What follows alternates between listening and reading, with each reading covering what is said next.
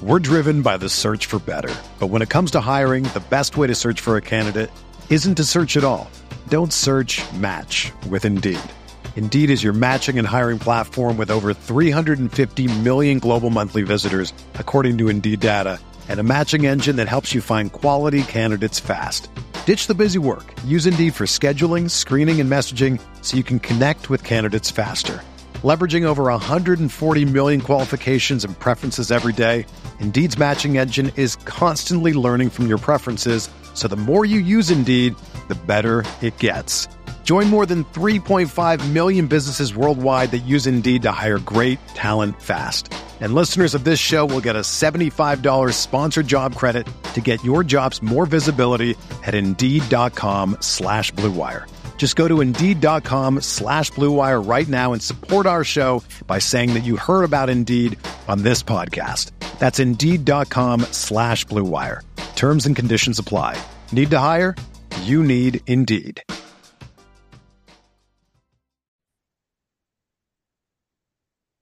Welcome into another edition of Pete's Pigskin Preview presented by Riverland Roofing. I'm Neil McCready, joined by MPW digital football expert Pete DeWeese. Get you ready for number 20, Ole Miss at number 24, Tulane. I almost got the rankings mixed up, and boy, don't want to do that. Someone will get upset. 20th ranked Ole Miss at 24th ranked Tulane. The winner of this game will still be in the AP Top 25 come Monday. The loser will not. There you go. I'll tell you that. It's a loser leave town match in New Orleans. 2:30, ESPN2. Both teams 1-0. Ole Miss coming off a 73-7 thrashing of Mercer, and Tulane coming off I think a 20-point win. I don't have it right in front of me. I think it was 37-17 win over South Alabama. An impressive win for the Green Wave at home in New Orleans last week. So both teams 1-0 heading into this one. Pete, how are you? I'm well. Glad to be here. Glad for you to be here too. We're brought to you by our friends at Riverland Roofing. Would you like some peace of mind knowing that your roof is taken care of? I would. Whether you need an inspection, a new roof, or a maintenance program, Riverland Roofing has you covered, home or business. As a GAF Master Elite contractor, they can offer warranties that last a lifetime. Licensed and insured, Riverland services Mississippi and its surrounding states. They're great guys. I talked to them. We got the deal to sponsor this show done really quickly. They're awesome. They were excited to do it. They're happy to be a part of MPW Digital. So, look, if you have some roofing needs, give them a call or a text. And keep this in mind. If you don't have roofing needs now and you end up having roofing needs, get in touch with our friends at Riverland. It's 662-644-4297. Again, 662-644-4297. All right, Pete, I don't know how much we can talk about a 73-7 game. I told people that this is the difference between football coaches and non-football coaches. You guys can watch a film from 73-7 and continue to kind of stay locked in. I don't have like ADD or anything, but I'm going to be honest with you. Middle of the third quarter, my attention span was pretty much shot. I was done. I looked up at one point. I said, "Oh my God, are we not in the fourth quarter yet?" And there was still a whole another quarter to play. And I don't remember the fourth quarter. I do remember that Walker Howard came in, and I watched some of that. And then I went down. I was like, "Let's go." I felt like I was like wrangling the kids, like it's time to go home now, everyone. So you probably got more out of the latter part of Ole Miss Mercer than I ever will. And God bless you for it. Well, I literally was wrangling the kids by that point. So at some point, Bluey went from the iPad to the television, and the game went from the television to the iPad. So we had them both going in our house. Yeah, late in the game, there are things that just from a coach. First of all, it's Mercer. We said it last week. Ole Miss was going to win the game. It was never in question, and there's still plenty of things to be answered still by Ole Miss. In particular, I think some things defensively, that there's still some questions out there. But from the standpoint of, and we've heard Lane talk about this, but you've heard other coaches talk about it in the past, is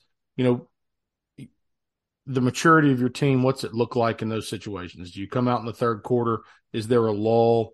Is there a drop off? Do you start to lose focus? Does everything on the sideline go from being a little bit more businesslike to being too relaxed? So, from that standpoint, Ole Miss was in a position where, they certainly could have relaxed and they didn't. And I honestly, I think that part of that was play calling, offensively in particular. I think that they made the decision once they put Sanders in, they were going to let him run the show and see how he handled everything. And it wasn't just going to become a game of handoffs. And even when Walker Howard first got in the game, they were letting him run the offense, letting him operate. And so you talk about from that standpoint, you're keeping players invested because those receivers know that they might still get the ball on an RPO when in a lot of situations in those type of games, they might not. And so that probably played a little bit of a factor. I do think there's so many new faces on the field, in particular on the defensive side, but it doesn't necessarily mean they're all young faces. And I think that's one of the shifts you've seen in college football is in the past when you've had new faces, it's meant young. And that's when you start to really worry about, the maturity of your team. Now they're just new. They're not necessarily young. So a little bit maybe more of experience, even though they're new, might help you in those situations. So, yeah, it was it certainly was not as entertaining by the end of it as it was early on. But, there's a lot of things I think if you're Ole Miss, you can be pleased about. So Kiffin throughout this week, including Wednesday on the SEC teleconference, he's not a super coach speaky guy, and he did a little of it before Mercer because I don't know what else you can say. I mean, in fairness to Lane, the Monday before the Mercer game, you can't go, hey, we're going to smoke these guys. It's just a matter of naming our score. It's kind of disrespectful to do that, even though that would be the truth. He has spoken in kind of glowing terms about Tulane. I mean, he said, hey, this is an SEC caliber team. He is like me. He does not dismiss their win over Southern Cal in the Cotton Bowl. I don't either. He has high praise for Pratt, the quarterback at Tulane, who has put up some really impressive numbers over the past couple of seasons at Tulane, especially last season. You go look at his numbers; those are legit. Those are big time numbers. The kid's a competitor. He's tough. His teammates clearly play for him and like him. And look, I'm biased. I'm a Kane Womack supporter. Kane's a good friend, and Kane's got a good team in South Alabama. That a 20-point win over South Alabama was impressive.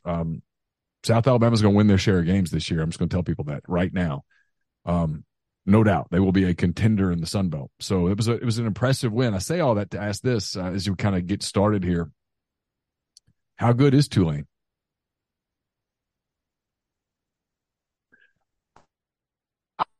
I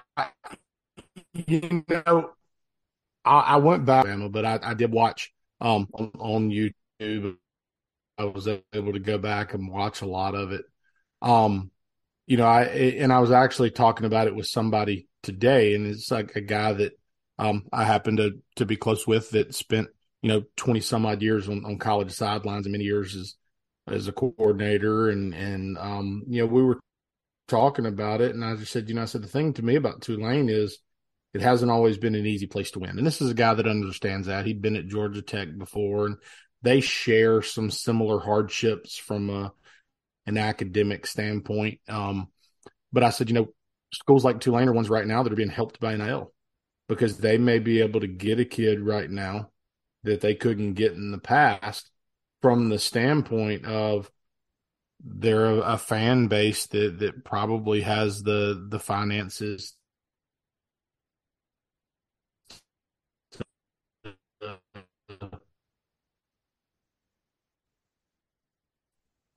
to help support in talent right now. And being where they are from a location standpoint, there's plenty of kids in Louisiana that can play ball. There's plenty of kids in Texas that they can dip into. So they've assembled a good roster. I think their receivers can run. They've got good speed on the outside. They've got a couple guys with good size. The tight end's a good player. They're solid at the line of scrimmage. I did not get to watch as much of their defense as I did of their offense. The biggest thing, I went back and I watched every snap of the USC game from last year. Kiffin brought it up multiple times this week. It's kind of the one that people want to point to, because people talk about USC's performance defensively the past several years, and they haven't necessarily been great. But they're athletic, on both sides of the ball, and obviously they've got a fantastic quarterback at USC. And so for Tulane to not just be in that game, but to have a chance to win it at the end and pull it out, I think it says a lot about what they have. Now, the biggest thing that stood out to me from watching the Tulane USC game from last year is now, I think, on the roster for the Tennessee Titans, right? And I mean, they had a great running back last year. He is no longer with the team. So he was fantastic. Yeah. It was fun to watch. Great player. Yeah. And over the summer, in all honesty, a couple of friends of mine, we go back and forth and talk about different offenses to study. And Tulane was actually one that some guys had suggested for me to study in the off season. So I spent some time looking at some of their film in the off season, and he continually popped off the page. And he's not there. And so they're a little bit more by committee in the backfield now. I think Pratt, the quarterback, actually led them in carries last week with maybe 9 carries. And then I think the next kid was 8 carries or something like that. There were 3 guys all right there around the same number of carries. So they're not as dynamic, I don't think, at tailback. At least it didn't pop last week the way that they did last year at that position. But I do think that, Pratt in some ways reminds me of Jackson Dart in the way that he plays, in his athleticism, in his build as a quarterback. Yeah. Toughness, leadership. Yeah. Toughness. Yeah. There's some similarities in the way that the two play, I think. Very true. I agree. What the difference is, I think the difference is with Pratt is the reps. And you saw, Dart appears to have made strides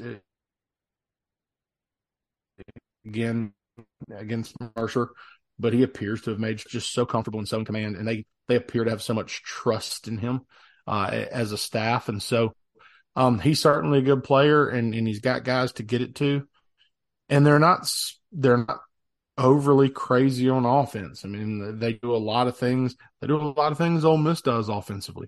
They borrow from just a lot of traditional concepts, but they do a really good job of finding wrinkles from week to week. And they are not afraid to take shots at certain points in the game with trick plays and different things that they'll do to try to, catch you slipping defensively. So I think you were going to go through a little bit of Ole Miss's offense from last week and then dive into Tulane. So the floor is yours. Yeah, let's. So we'll start. We'll look at just a few clips from last week, and honestly, a lot of them early in the game. Obviously, the Ole Miss offense started off hot, and Jackson Dart certainly started off hot. So, kind of going to focus on some things early in the game. A lot of things that if you watched Ole Miss last year, you would have seen. But a few new wrinkles early in the season. But you see in my mind, you saw them offensively either putting a lot of faith in the quarterback or really trying to get a good evaluation on the quarterback and determine where he was. Regardless, I think he certainly passed. He did a lot of good things, both in the passing game and in the RPO game. So Ole Miss started the game off with a pass, and they got aggressive from the jump and decided to push the ball downfield. They had good field position. I don't think they were worried about being able to potentially run the ball. So they took what's a pretty common concept, which is a sail concept. Okay. Typically on a sail concept, the outside receiver is going to be working some type of a vertical or a post route to try and clear the secondary. And the inside receiver is going to work slightly inside before bending back outside on this deep out route. What Ole Miss actually does is they switch the receivers. So the inside guy takes a slight outside release, and he's going to flush the safety. and the outside receiver funnels behind him. Okay. And then he is going to become that outside sail route. So what the quarterback is looking at, okay, initially is you want to see how does the safety play. If something happens where the safety comes down, your post route is going to replace behind him and open up a deep shot. And if the safety plays with depth, then our eyes are going to go to the corner. If he travels with the post route and carries it, then your out route is going to come wide open. And if he comes off and sits on the out route, then typically you're either going to build a third man in the flat as a check down, or you're going to expect that out route to adjust and find the open space. So here they put the two players into the boundary right here, and you can see at the bottom, I mean, this is a clear design. They know where they're attacking. They have predicted the coverage that they're probably going to get. And you can watch here at the bottom of the screen, this isn't some type of a full field progression. They literally are just telling him at the bottom of the field, hey, stand there. We're not going to waste your legs. We're not going to run you downfield. We know we're isolating half the field, and we're going to put the ball up, and we're going to let it go happen. So as they work here, looks like my video is being a little bit slower than I want it to be.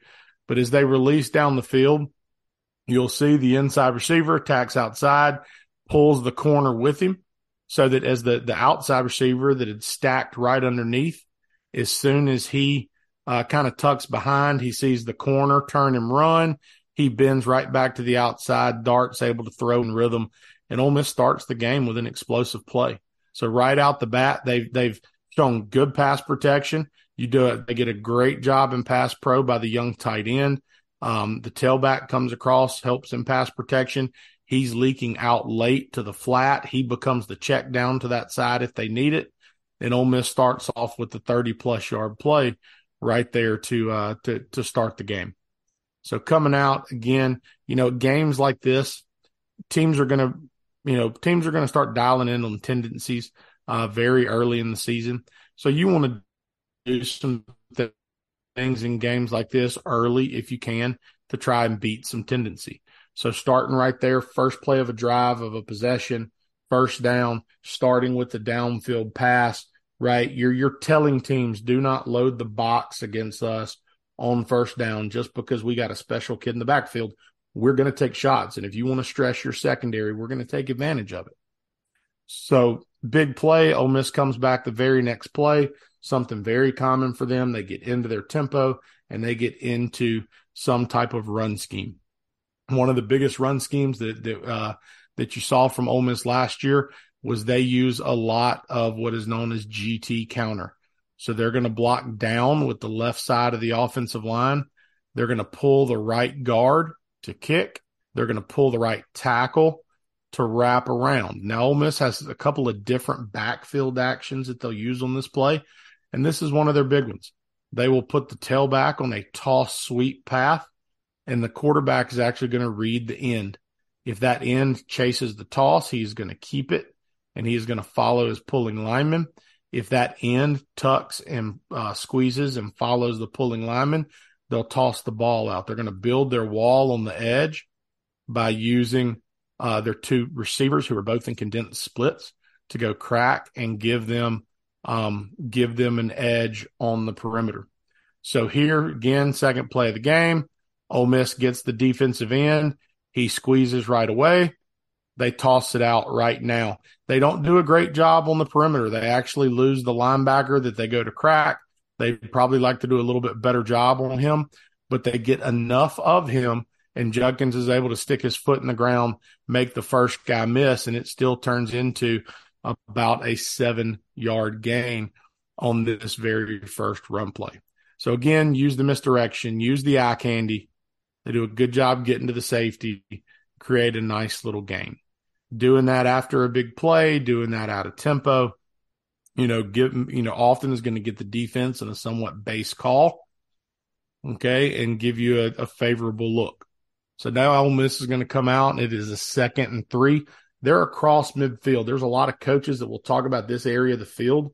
So one thing that you'll hear people refer to it sometimes is the alumni zone. This is the area of the field where you're going to oftentimes try to put up big plays. You're going to go try to create the 40-yard touchdown throw. You're going to try to generate explosives. The other thing is typically second and short yardage situations are often considered waste downs. If you feel good about your ability to convert on third down, 2nd and 8, 2nd and 9, you need a good play call because you don't want to be in 3rd and 8, 3rd and 9. 2nd and 3, you're willing to be a little bit more risky, maybe take a little bit more of a chance, especially in this part of the field, because you feel better about your ability to convert 3rd and 3 as opposed to 3rd and 9. So here, Ole Miss is just going to, again, they're going to go back to their RPO game. So they're going to motion one of their slot receivers across. And so my question here that I would have for the coaches is, were they expecting this type of coverage into the boundary where they were going to get the true one-on-one to the bottom side of the field? Or were they expecting a too high safety look?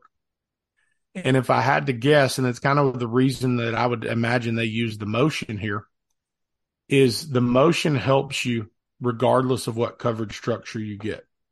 When you bring this receiver in motion, if they're a too high team, it is likely that one of these defenders, most likely the safety, is going to have to come down and be affected by the jet sweep.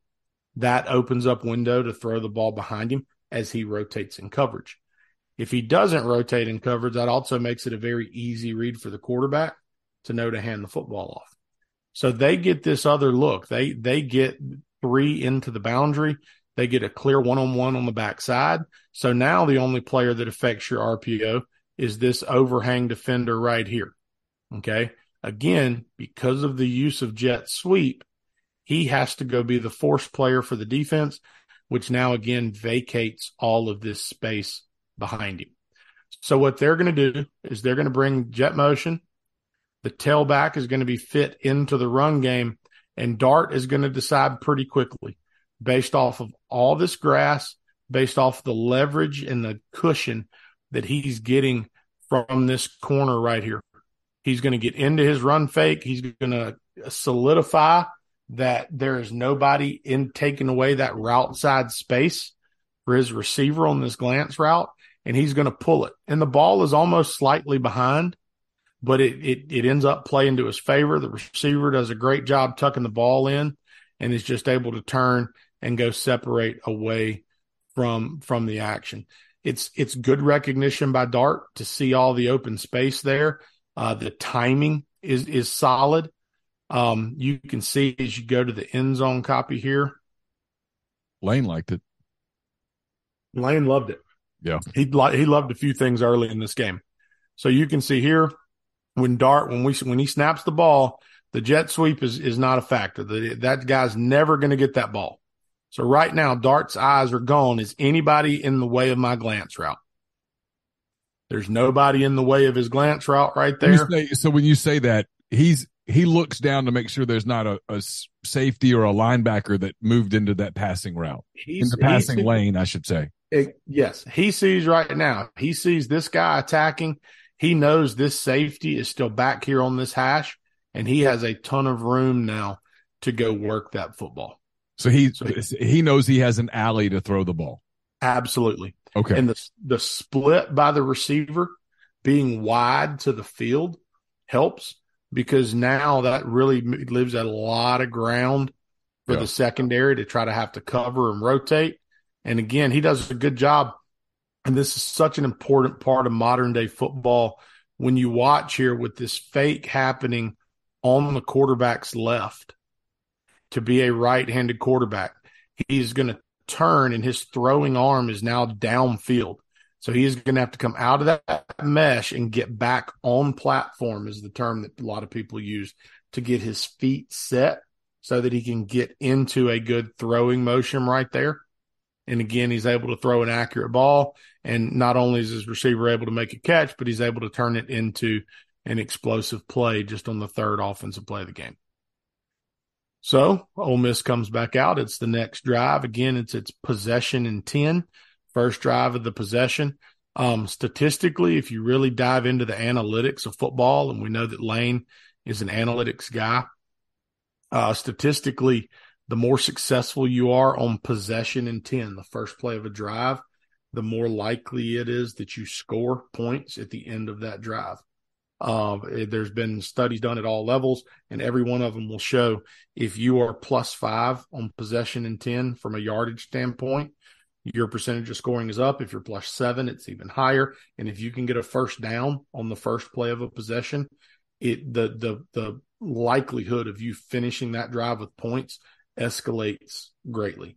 So it's a real focus for a lot of coaches. Is that psychology, or what do you think that is? Is that, hey, we get some momentum, or is that? I that probably does play a little bit of factor. The other thing, especially if you're getting a first down on the first play, it also, your field position starts to change. Yeah, sure. That's kind of the other piece of it. And then when you play the game the way Ole Miss does, if you can get a big play, whether it's a 7-8 yard play or it's a 28 yard play, they like to get into their tempo a lot and get rolling, and they just start getting into their comfort zone. Yeah, for sure. But again, so much of this game is about staying out of third and long situations. And so if you're starting a drive backed up on your 20 or 25 and you end up with 2-yard gain on first down, minimal gain on second down, and you're in a 3rd and 7 just on third play of the drive, it's a whole nother ball game than being 3rd and 2 or being 2nd and 2 on the third play of the drive, because you started the drive in such positive fashion. So Ole Miss is actually going to go back here, and I'm just going to skip to the end zone copy of this one. So they're going to go back to the same counter scheme that we showed you earlier, okay? And what they're going to do now, when they ran it earlier, they had 2 receivers out to the side. So here they're going to start with a tight end to the right, and they're going to motion a second receiver over. Now, when they ran it earlier, the tailback was on the quarterback's right. The O-line pulled to the left, and they tossed it. Here, they're going to work what they call their bash. It's something we saw from Ole Miss a ton last year. So now the tailback is going to come in front of the quarterback, but the quarterback's reading it the same way that he did earlier. They're still blocking down with the left side of their line. They are going to pull the right side. The guard is going to pull to kick. The tackle is going to pull, and he's going to wrap around. They're going to take the tight end. He's going to reach, and they're going to take this receiver who's going to help crack, and that's how they're going to set that edge. We're still going to read this end man on the line of scrimmage, whoever they've declared as their read key here. If he's upfield, the quarterback keeps it. If he squeezes with the offensive line or takes the downhill player, then they're going to hand this ball off on the perimeter. So here, Dart catches a snap. Immediately, his eyes go to 49. Tight end is working outside of 49. Dart right now sees the hesitation and is out of the mesh. He knows right now I can't hand this ball off, so I'm going to pull it right now, and I'm going to follow my big guys. Ole Miss does a good job blocking this up front. They handle the movement.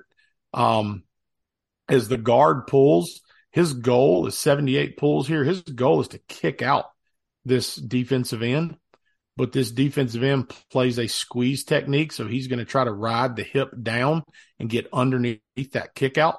So this means the offensive line is going to do what's called a log check. So he is now going to turn, and he's going to wash that end in, and my tackle is going to have to pull wider now for the next guy in. Now, you can see this is a successful play for Ole Miss. I think they gained 7 or 8 yards maybe. But you can see if Dart actually hits it tighter and does not trip, there is absolutely an explosive play with him potentially being in a foot race with the safety. I mean, the whole 2 of me could go through there, and that's saying something. So Ole Miss has executed everything they want right here. He probably hits it a little bit wide, and then right as he gets into it, he trips right there. And I watched it probably 5 times today did he trip on his own lineman or trip on his own feet? I think did he the hit sniper Pettis' get him from the press box? I think he hit Pettis' foot, just barely. That's what I thought too. I just kept watching. But even if he doesn't hit it tighter, even if he just doesn't trip there, you see it's another big play to start the drive. It's their quarterback run game, in particular, their quarterback read game is an important part of what they do. And so they were able to get that clicking, and he made good decisions in that part of the game. Now, this is one, nothing major happens here, but I actually wanted to show it because it's something that I don't remember Ole Miss doing a ton of last year. It's something that Lane actually started doing more of when he was at FAU, in particular for the year that he had Kendall Browse working with him. And it's something that's out of that Browse family tree of offense where they run a ton of choice routes. And so much like Tennessee does right now. Okay, so they're doing it two different ways here. To the field, it looks like they have slot choice.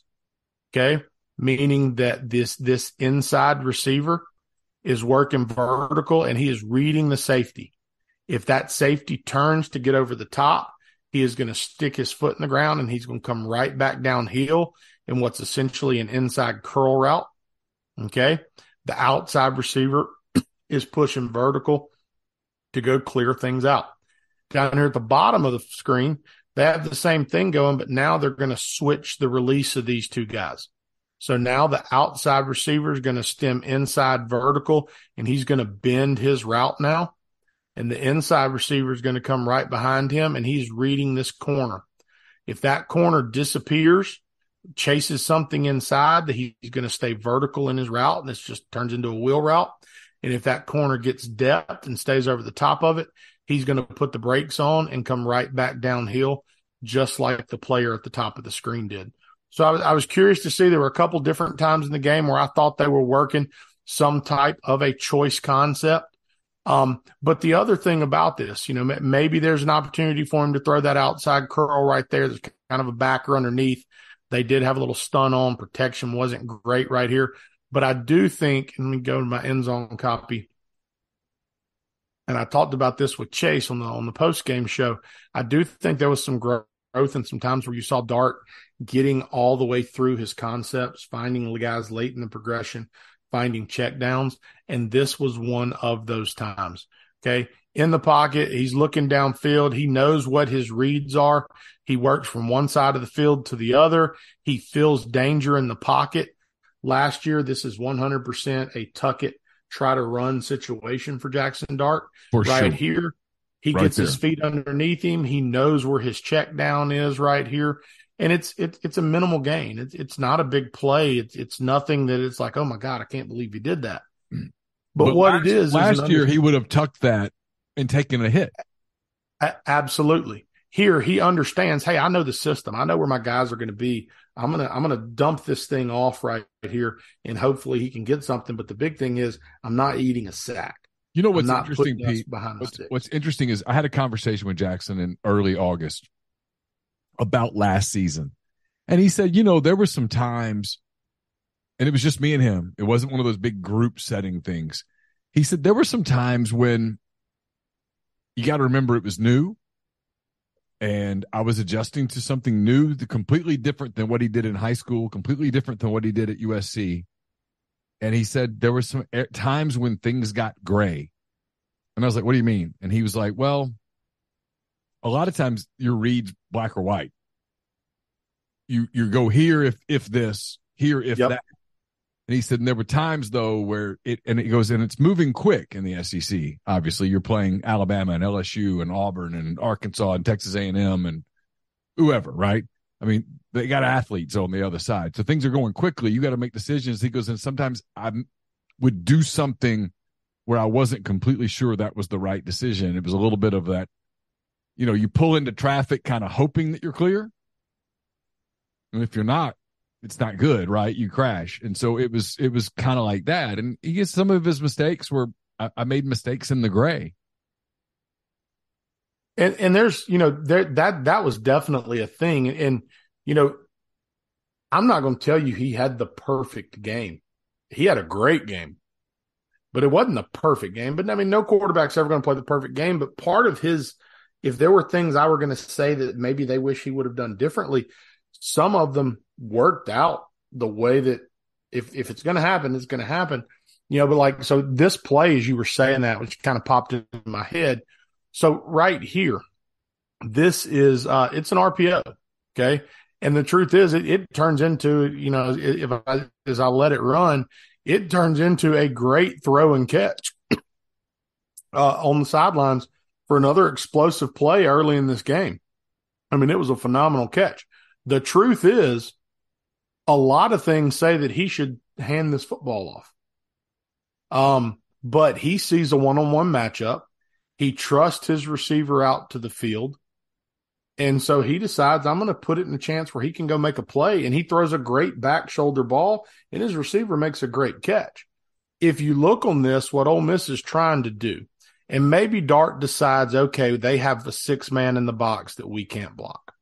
Because what they're really trying to do right here is they're going to base on this front side. The center's going to block back. He's going to block out, and they're going to pull this tackle, and he is pulling for the linebacker. And if number 3 is who shows, that's who he's going to take right here.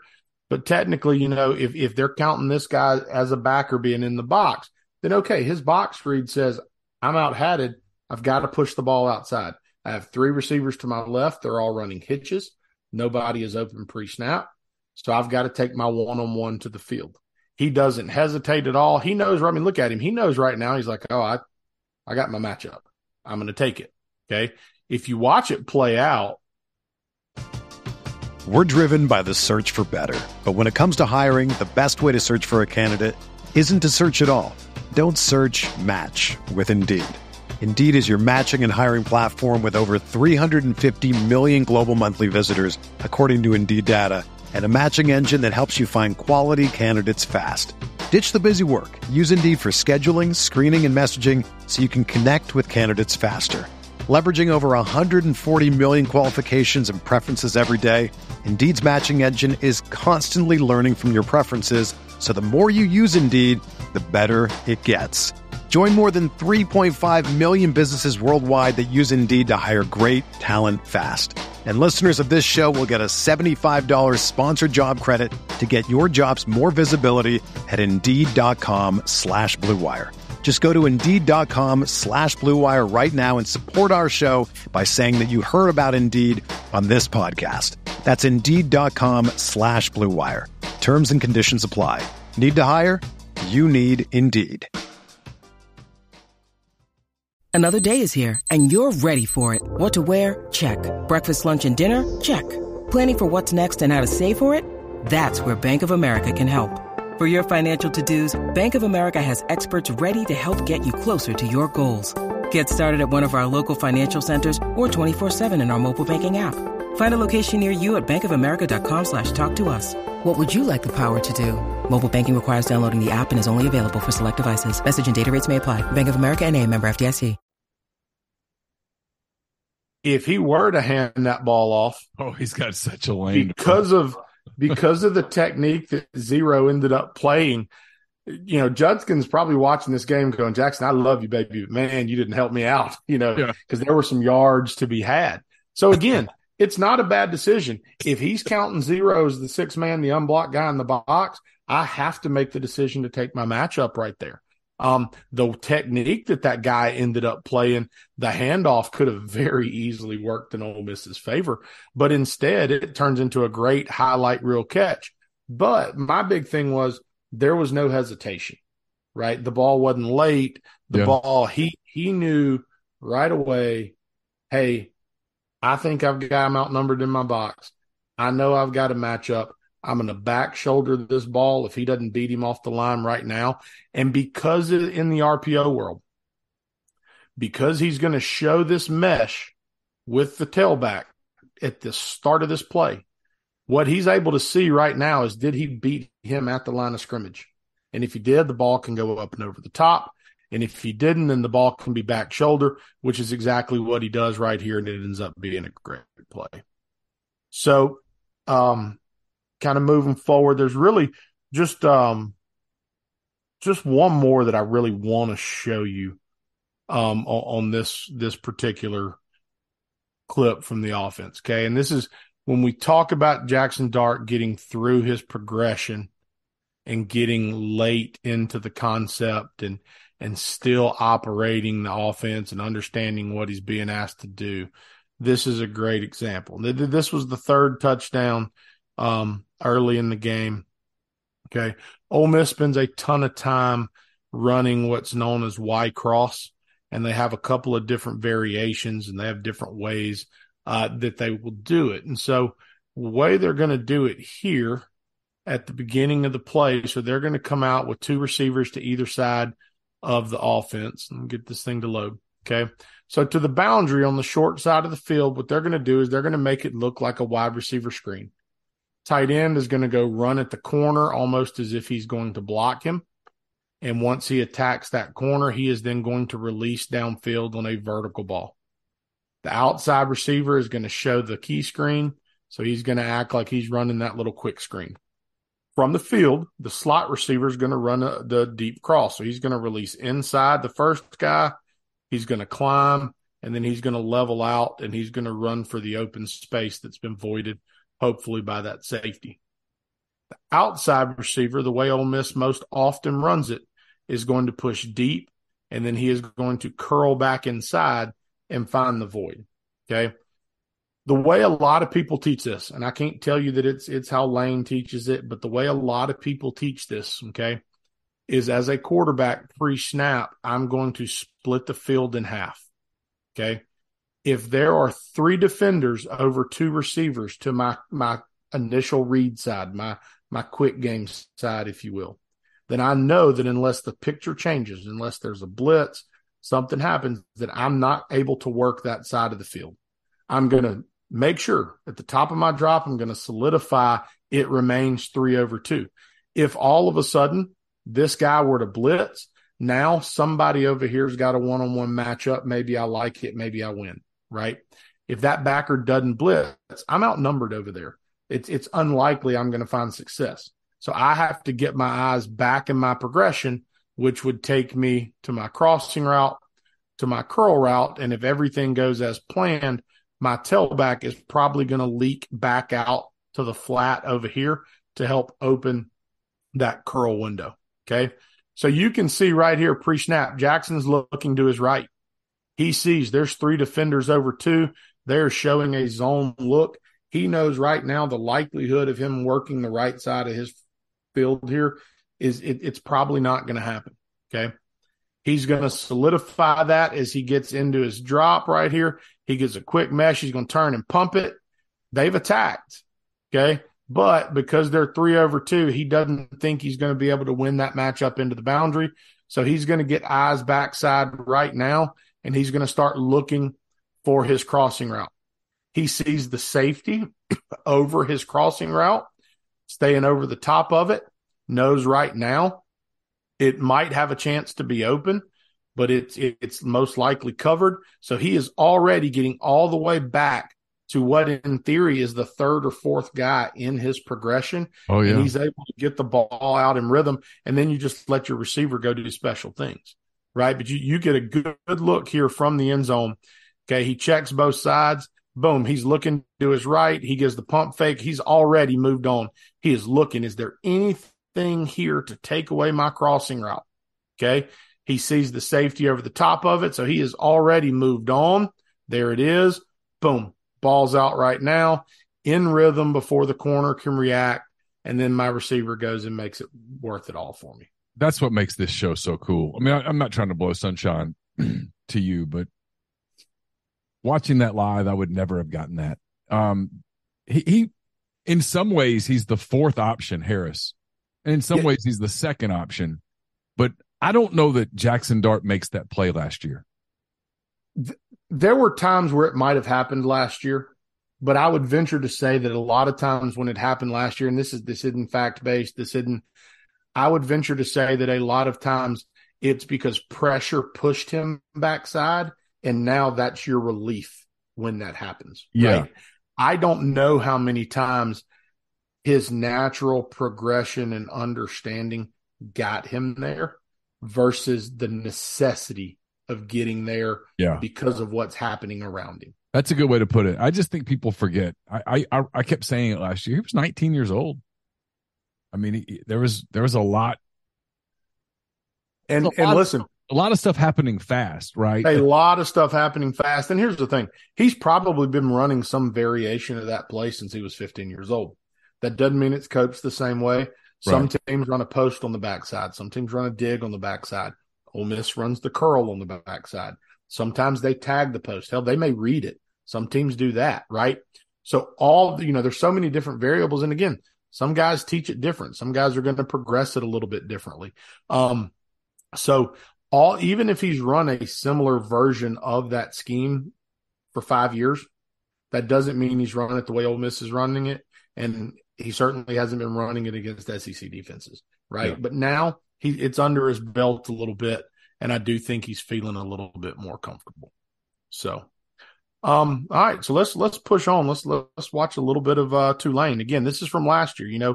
What a helmet game this was. What a great helmet game. A great helmet game. Southern Cal, God Almighty. Listen, I've got an Angry Wave T-shirt, and I didn't go change after practice tonight, but I've got I won't be wearing it this weekend, but I enjoy my Angry Wave T-shirt. It's a fantastic mascot for sure. So great helmet matchup here. So just kind of again coming back to there's things they do that are very similar to things you'll see from Ole Miss. This is not the exact same personnel, but a lot of these bodies are the same. The tailback's gone. But 87, who caught the game winner in this game, is their starting tight end that was productive for them last week against South Al.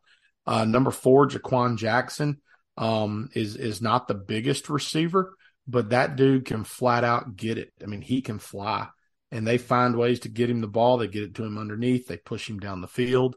I think he had 3 for 106 and a touchdown last week. He's a very effective player. Number 6 is another speedy guy for them out wide. Had 4 for 96 last week. So that they have guys. They had 3 guys last week when I looked at the box score. They had 3 receivers that averaged 24 yards or more per catch. So that shows you their ability either to push it down the field or generate explosives with underneath concepts. And it shows obviously the ability of the quarterback to connect with them. So one of the things that I like about what they do is they are not afraid to take shots. This is fairly early in their offensive version of the game. So they come out in an unbalanced set. And look, this is an incompletion. This isn't some major, oh my God, what an amazing play. But for me, it's about showing you they're going to give you 2 tight. They're going to give you 2 back. They're going to give you 4 wide. They're going to give you empty. They're going to motion. They're going to give you unbalanced sets. They're going to give you a lot of different looks. They're going to make you, probably adjust to their personnel to some degree as they find their matchups and do different things. And so they come out here, they're unbalanced. This tight end is ineligible. And they're going to come off this jet motion, and they're going to work a post wheel. They're going to try to push a speedy receiver down the field. They're going to try to get the late wheel from the tight end here. The jet sweep guy becomes a swing pass out here, and USC does a nice job. Okay. Pratt realizes pretty quickly he comes off of his fake, sets up. He realizes it's not there, starts to push out of the pocket. He is not afraid to go use his feet in any way, shape, or form. He likes getting active in the run game. Okay. Going back here, this is just again, just an example, nothing crazy, but I talk about how they do some things similar to how Ole Miss is going to do it. And I'm going to put myself, wrong button. I'm going to go ahead and I'm going to try to get us to the end zone copy right here. Okay. So a minute ago, we saw Ole Miss. We talked about them they run a counter read where they toss it or they'll bring a guy across. Ole Miss will also run a little bit of power read. So now instead of pulling the left side of the line here, okay, what they're actually going to do is they're going to block down with this side of the line. They're going to pull this guard around for the backer, and they're going to bring a receiver in jet motion, and they're going to read 48 or 49, whoever this guy is, off the edge. If he's upfield to take the jet sweep, then their quarterback's going to keep it. If he were to take the quarterback's going to hand it off. But they are not afraid to get Pratt involved in the run game early and often. He does a good job reading it in the run game, and he is a big, physical, tough kid. I'm not going to tell you he's the fastest quarterback, but, there's speed on the field for the USC defense. and that this is early in the second quarter right here.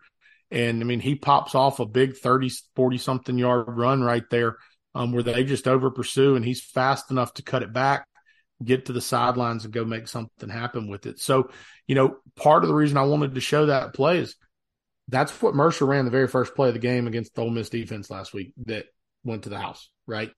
So, I'm certain that they've spent a good bit of time this week talking about quarterback run game and the different ways that they get to it and making sure that they can protect Power Reed, because if you don't give Pratt the respect, with his feet that he deserves, he can make you pay both as a designed runner in the read game and just as a quarterback that'll scramble and get outside of the pocket.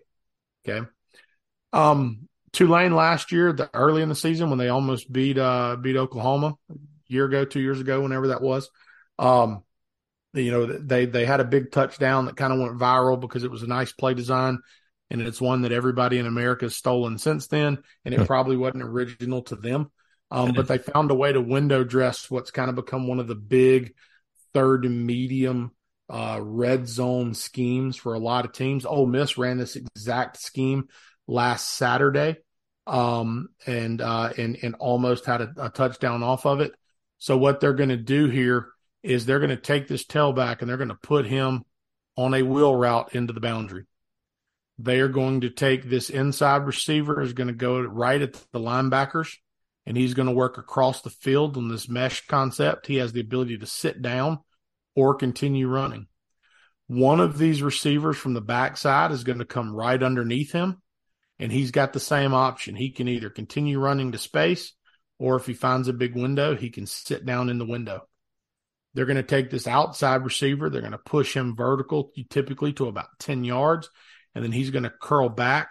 So what ends up happening right here is if these guys end up settling down, you create a triangle now where the two underneath guys have pulled apart the linebackers, and you've got the guy sitting right behind them over the ball, okay? If it's man-to-man, those guys are going to keep running. And then typically the other guy down here at the bottom is just going to run some type of like an out or a corner route that's really only a part of your pre-snap progression.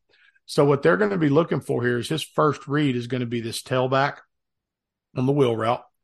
His second read is going to be whichever one of these guys is working this shallow mesh. And then his third read is going to be there to the over the ball route at 10 yards. Okay. Here, if you catch defenses in man-to-man, you're trying to set picks. Okay. Here, what they're actually trying to do is peel this defensive end out to play man-to-man on this tailback. He's manned on him. He's manned on him, and they're trying to get him man-to-man here. But because of the rubbing nature of these routes, they're going to set just enough of a pick on 99, get the ball out, and then again, the tailback's just a dude, and he goes and somehow ducks underneath that guy to make the play. But this, like I said, this is a concept and a scheme that's very common. It's one that Tulane will dress up a lot of different ways. They will get that tailback out on those rail routes, especially in the red zone, especially on third and medium. When Ole Miss ran it last week, it was actually to the left going towards the south end zone. And if you recall, the receiver got in the end zone, the over the middle guy slipped and wasn't able to come back to the ball. It ended up being called the drop. Had he not slipped and been able to come back to the ball, it probably would have been a completion, either a touchdown or just shy of the goal line. But again, just a lot of similarities really in some of the things that these offenses will do. Right here, and this is some of the stuff that I think he does the best. He operates underneath and inside routes very well. He processes things quickly, and he's an accurate quarterback. So right here, they're going to put two quick game concepts together, okay? They're going to put together a stick concept. So this guy's going to outside release and push vertical. He's going to run a little 5-yard stick route, and they're going to push this tailback to the field, okay? If he feels like this linebacker is expanding either to the motion or to the stick route, he's going to come backside where they've now got a double slant, okay? Because as long as my slot receiver can cross the face of this linebacker, there's nobody in the middle of the field. If that Mike linebacker doesn't leave, if he stays in the box, then it's going to be hard to work my backside slant. But now I've created a numbers game where I should have an easy throw on the front side of the formation. So here Pratt sees it pretty quickly. Back pushes out. The Mike linebacker starts to expand immediately. He right now comes back, finds his slant route. Great anticipation. They work a little zone drop right here where 0, the end, drops out. So technically they should have enough numbers to potentially defend the concept on the backside, but it's hard. The receiver does a good job right now. He's taught one step and go. He feels the guy dropping. He can't get underneath him, so he adjusts his route. Pratt's patient. He knows where he's going with his ball, and as soon as he clears, boom, there it is right there to one of his best playmakers, and that's number 4, Jaquan Jackson, that's back again. And again, he finds the open grass, he throws a catchable ball, and he lets his speed go be speed. Oh, yeah, that was a nice play. He and you can see it here from the end zone. That was really patient on Pratt's part. Very, very, again, it just shows an understanding of what they do, and they run this concept a decent amount. There it goes. He knows where he's working. Wait. Boom. Accurate ball. Let him go get it. Okay. Yep. Easy throw and catch. Yep. All right. And then that's an athlete right there. Oh, absolutely. Okay. I'm going to skip forward a little bit. So if you're listening to this in podcast form, you owe it to yourself to find the YouTube feed. I get that some of you don't like YouTube. I get it. I understand. But if you've seen what we just saw, in the event that you're listening and you haven't watched, go watch. You'll have an appreciation for the play that Michael Pratt just made. I can only do so much without talking too much. Some people probably get tired of hearing me. So, here, this is an example. They do a good job of finding leverage and numbers in the run game. So right now, this formation looks like what would be known as 11P. It looks like 1 tight end, 3 receivers, 1 running back, but actually they have their second tight end is out in the slot. So they're going to start in what looks like 1 tight end formation. They're going to motion him in to create a 2 tight formation. And they're going to find ways to create numbers. They snap it while he is on the move right there.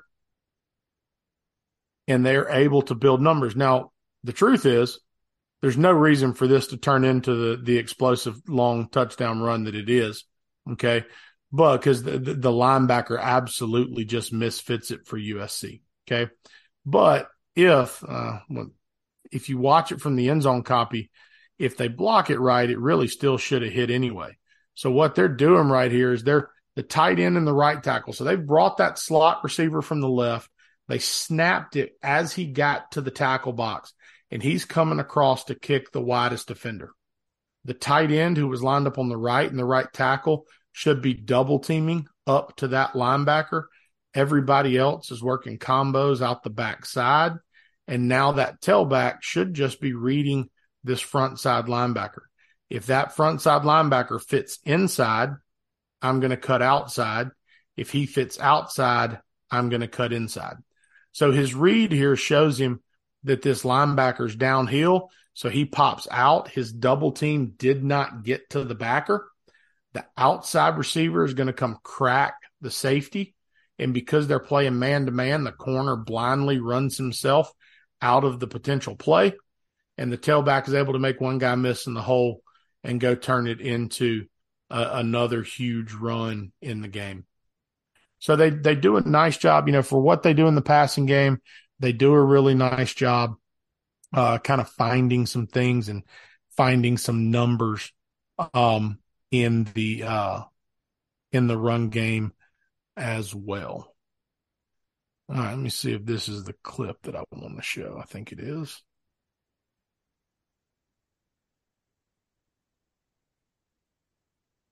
It's the next one I'm looking for. All right, so just another example of Pratt doing a nice job finding the same type of underneath routes. Okay. Does a nice job right here. Again, it's another slant route to one of his receivers. They're running something very similar to what they ran before from a read standpoint anyway. They're actually going to run a little snag route and a wheel on the outside.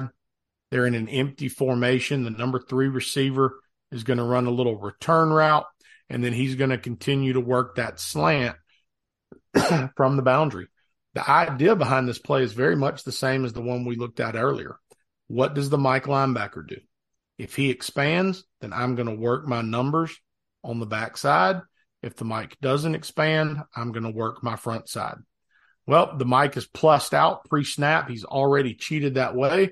Pratt in his drop is going to solidify that that's where the ball's going. Oh, and wow. now they're going to come back. And it's really more of a glance route. It's deeper than a normal slant route. Why is USC not playing dime here instead of nickel? Listen, you're up 15 with 4.5 to go in the Cotton Bowl. They're no comment. That's so sometimes that's all I can say about the way that they choose to play defense. I mean, you're running nickel here. You should run dime. You know, even if not that, just find a way to protect the middle of the field, because that's one place that they've hurt them several times throughout the course of this game. But again, you right here, you're saying, hey, what we can't do is give up explosive plays. If they want to nickel and dime us up the field and eat 4 minutes, fine. Absolutely.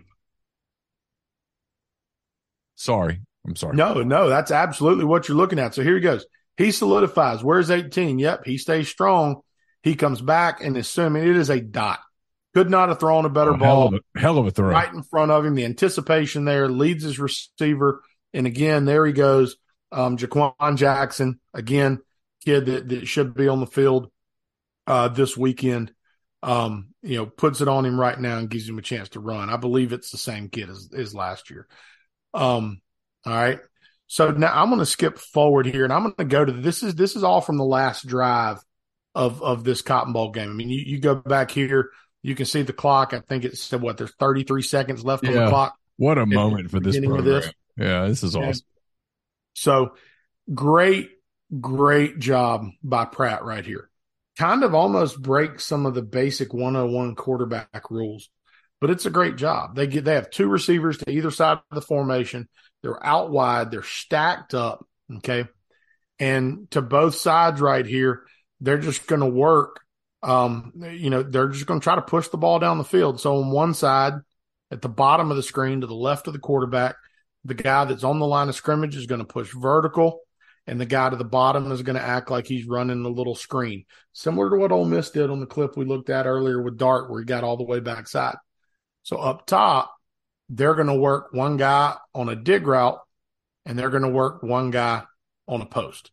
So this kind of 2-man concept is one that Steve Spurrier made real popular. It's a lot of times referred to as a Mills concept. So this front side is all designed to occupy any type of front side safety. What you're doing on the back side is you're trying to read this safety. If he comes down on the dig route, you want to put the ball over his head on a post route. And if he plays with depth to guard the post, you want to work the underneath and hopefully give your guy a chance to run right here. Okay. So Pratt is going to feel a little pressure. They rush 4, work a stunt. He feels a little pressure. Nothing's open early. And he just keeps working. His eyes are downfield. He keeps good presence about him. And he finds his tight end, who drifts to the middle of the field, finds a huge window and sits. And Pratt has enough wherewithal about him to know this is where my guys should be. And in theory, that guy should be working back to his vision. But he finds a window and he sits. And Pratt finds him, makes a great throw back across his body to now get them down close to the red zone inside of 30 seconds, trailing in this game in a pretty high pressure situation. But you can see him never panics, eyes downfield the whole time, finds it, boom, accurate pass, rip the ball. Okay. Come back a couple plays later, and I just thought this was a beautiful ball. I mean, a beautiful ball. So we saw him earlier. We saw him throw a slant. We saw him throw a glance route, which is kind of a hybrid between a slant and a post. But right here on this clip, he is going to rip a seam. So they're in empty again, okay? And his inside receiver is going to work straight up the field. And this weak safety is going to start to rotate back to this hash. And as soon as Pratt sees it, he unleashes just a rip right up the seam, hits his receiver in stride. He catches them rotating coverage. The corner doesn't have a chance to get over. And if that ball is the kid takes a shot. Yeah. But if that ball is thrown any later than it is, or that ball is thrown with any more touch than it is, his receiver really gets laid out. The corner might make a play.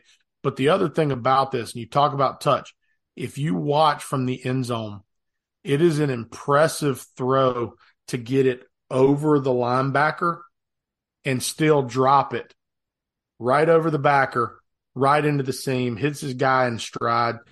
You see, we talked about Will Levis last year. That's an NFL throw.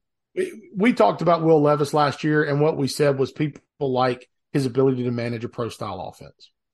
When you watch this kid, and it's where I think the praise comes from, is he has an understanding of what they're trying to do offensively, and he can rip big throws. Yeah. And so he has a live arm. This is the game winner right here. It initially, I believe, gets called incomplete and gets overturned during replay. But they're going to work a little concept down here to the bottom of the field. So he's going to work a little slant or stick route. His outside guy is going to work a post behind him, and then they're going to just have a fade on the outside. So he is just working to high-low this linebacker essentially. His tight end attacks, wins inside, and he just trusts him and puts it on him right now. Ball couldn't have been thrown any better. Kid makes one hell of a catch. But from a placement standpoint, Pratt's numbers in this game weren't big. He ended the game better than, but a lot of us, because they ran, I think the tailback ran for 200 something yards and 3 touchdowns. Like, they were running the crap out of the football. But when they needed him the most, the kid found a way to make some plays. And when you watch all their games from last year, he's got a live arm. He does some good things. So coming out of last weekend, and I haven't, it's been a busy week for me, but I heard some rumors that on the Make It Rain podcast that there might have been some talk about the Ole Miss defense. And so Tyler Siskey had some strong words for the Ole Miss defense. I think the adjective that he used was terrible. That's what the message board seemed to indicate. I stayed Switzerland in this and admitted that, hey, look, to me, if I'm in the jury box, I need more evidence one way or the other. I'm not prepared to say that this defense is good. I'm not prepared to say it's bad. I heard a lot of people that I trust say that they have some concerns about speed. That was my one thing from defensively. I thought that I said this to Chase after the game, I thought they leveraged the ball better than they've done the past few years. They had a better understanding of how they were supposed to fit, getting guys where they were supposed to be. Their speed on the field is what right now I have some questions about. And I think from a personnel standpoint, some things might look a little different than they looked on Saturday because of a need at times to get more speed on the field that maybe they didn't feel like they had to do last weekend. But that's the question for me, is how fast is this defense? How fast can the defense play? And I think that this Tulane group of receivers and Pratt are going to they're going to be a good test for Ole Miss to find out what that looks like. Am I crazy for still, no matter what? I have a lot of respect for Tulane, but I just still I don't think they're going to be able to stop Ole Miss very much. At the end of the day, I still think this is a pretty not easy but comfortable win for Ole Miss. To me, it's going to be about if Ole Miss can do offensively what I think they can do, they'll be fine. Yeah. It's if they get into a situation where it's a turnover game, then now you have to worry. But if Ole Miss can put points on the board the way they're capable of putting points on the board, I'm with you. Ole Miss should be the deeper, better team, but the defense is going to have to prove itself, and Ole Miss is going to have to continue. That's the one thing. As good as Ole Miss looked offensively last week, they also weren't strained. Yeah. Right? For sure. Tulane has the ability to strain them, to press and do some different things on the outside, to pressure. Maybe it looks a little bit different, but it is a good early season matchup. And I do agree with Kiffin. I mean, I'm not going to tell you they're Georgia by any means. But when he said you talk about playing a 9-game schedule in the SEC, this is the type of game that you would get in that 9th game, whether you're playing Missouri or South Carolina or Vandy or Kentucky or whoever, right? Teams that have talent. Tulane is a comparable roster in a lot of ways. Yeah, for sure. I mean, look, Mercer would go 0-12 against Ole Miss's schedule. They wouldn't beat Georgia Tech. They wouldn't beat Tulane. They wouldn't beat ULM. But they would be paid well. They would get paid well, yes. But, I mean, in all seriousness, no ULM joke here. They would lose to ULM. It would not be a particularly close game. So we didn't learn a lot. But they played the game. And, look, I always come back to this. And I think sometimes people get irritated with me because it's not dramatic enough. They're going to play Alabama on September the 23rd. They're going to start that game 0-0, and they're going to keep score. And we'll find out a lot. I mean, I think if I'm Pete Golding, the truth is Saturday, I want to get strained. Yeah. Want to be tested. I want to see on film what do I have? Yeah. What do I need to fix? What do I have to work on? Absolutely. Like there's a fan thing, like when Pratt kind of came up lame a little bit, like, oh, maybe he'll be hurt. You don't want Michael Pratt to be hurt. No. You want Michael Pratt to play. As much as you don't want Michael Pratt to play, you want him to play. If your goal is to contend to get to Atlanta in early December, you need to get tested because the tests are coming. Yeah, you don't want to show up against Alabama and get tested for the first time. No. Because you want to be healthy when you get there. Don't get me wrong. Yeah. But you don't want to show up untested and face them the way that they ran the football last week and the way that it appears they're trying to play football right now. Yeah, you need to be you have an exam on September the 23rd. The professor has told you, hey, this exam's coming. You don't want to wait until September the 22nd to study. And that's not smart. You want to get ready. So this is an opportunity for that. And I think Georgia Tech next week in some ways will be an opportunity for that as well. I think they're going to be a little bit better perhaps than they were a year ago. So we'll talk about that game next week on Pete's Pigskin Preview. We'll review Ole Miss and Tulane. We'll get you ready for Georgia Tech, Ole Miss, a night game September the 16th as that big game in Tuscaloosa begins to loom closer and closer. Again, our thanks to the people at Riverland Roofing for making this show possible. We certainly appreciate them. If you have roofing needs, make sure you reach out to the people at Riverland. They're great. They'll take great care of you. And Pete, thanks. Appreciate it. Well, thank you. For Pete DeWeese, I'm Neil McCready. That does it for this edition of Pete's Pigskin Preview presented by Riverland Roofing. Until next time, have a great weekend. If you're driving, be careful. Take care. The headlines remind us daily the world is a dangerous place. The elites in charge say everything's fine. Stop noticing. But you know better. And your gut knows that time is short to prepare for a world that is 4 missed meals away from chaos. My Patriot Supply has helped over 3 million families become more self-reliant and is the company Americans trust to prepare. Go to MyPatriotSupply.com and secure their best-selling 3-month emergency food kits. Each contain delicious breakfasts, lunches, and dinners, averaging over 2,000 calories per day. Secure at least 1 food kit for each family member. For a limited time, save $200, plus get free shipping on all their Ready Hour 3-month emergency food kits. You're not ready if it's not Ready Hour Foods. My Patriot Supply also has solar power generators, water filtration units, biomass stoves, heirloom seeds, and critical survival gear. Shop MyPatriotSupply.com today. MyPatriotSupply.com.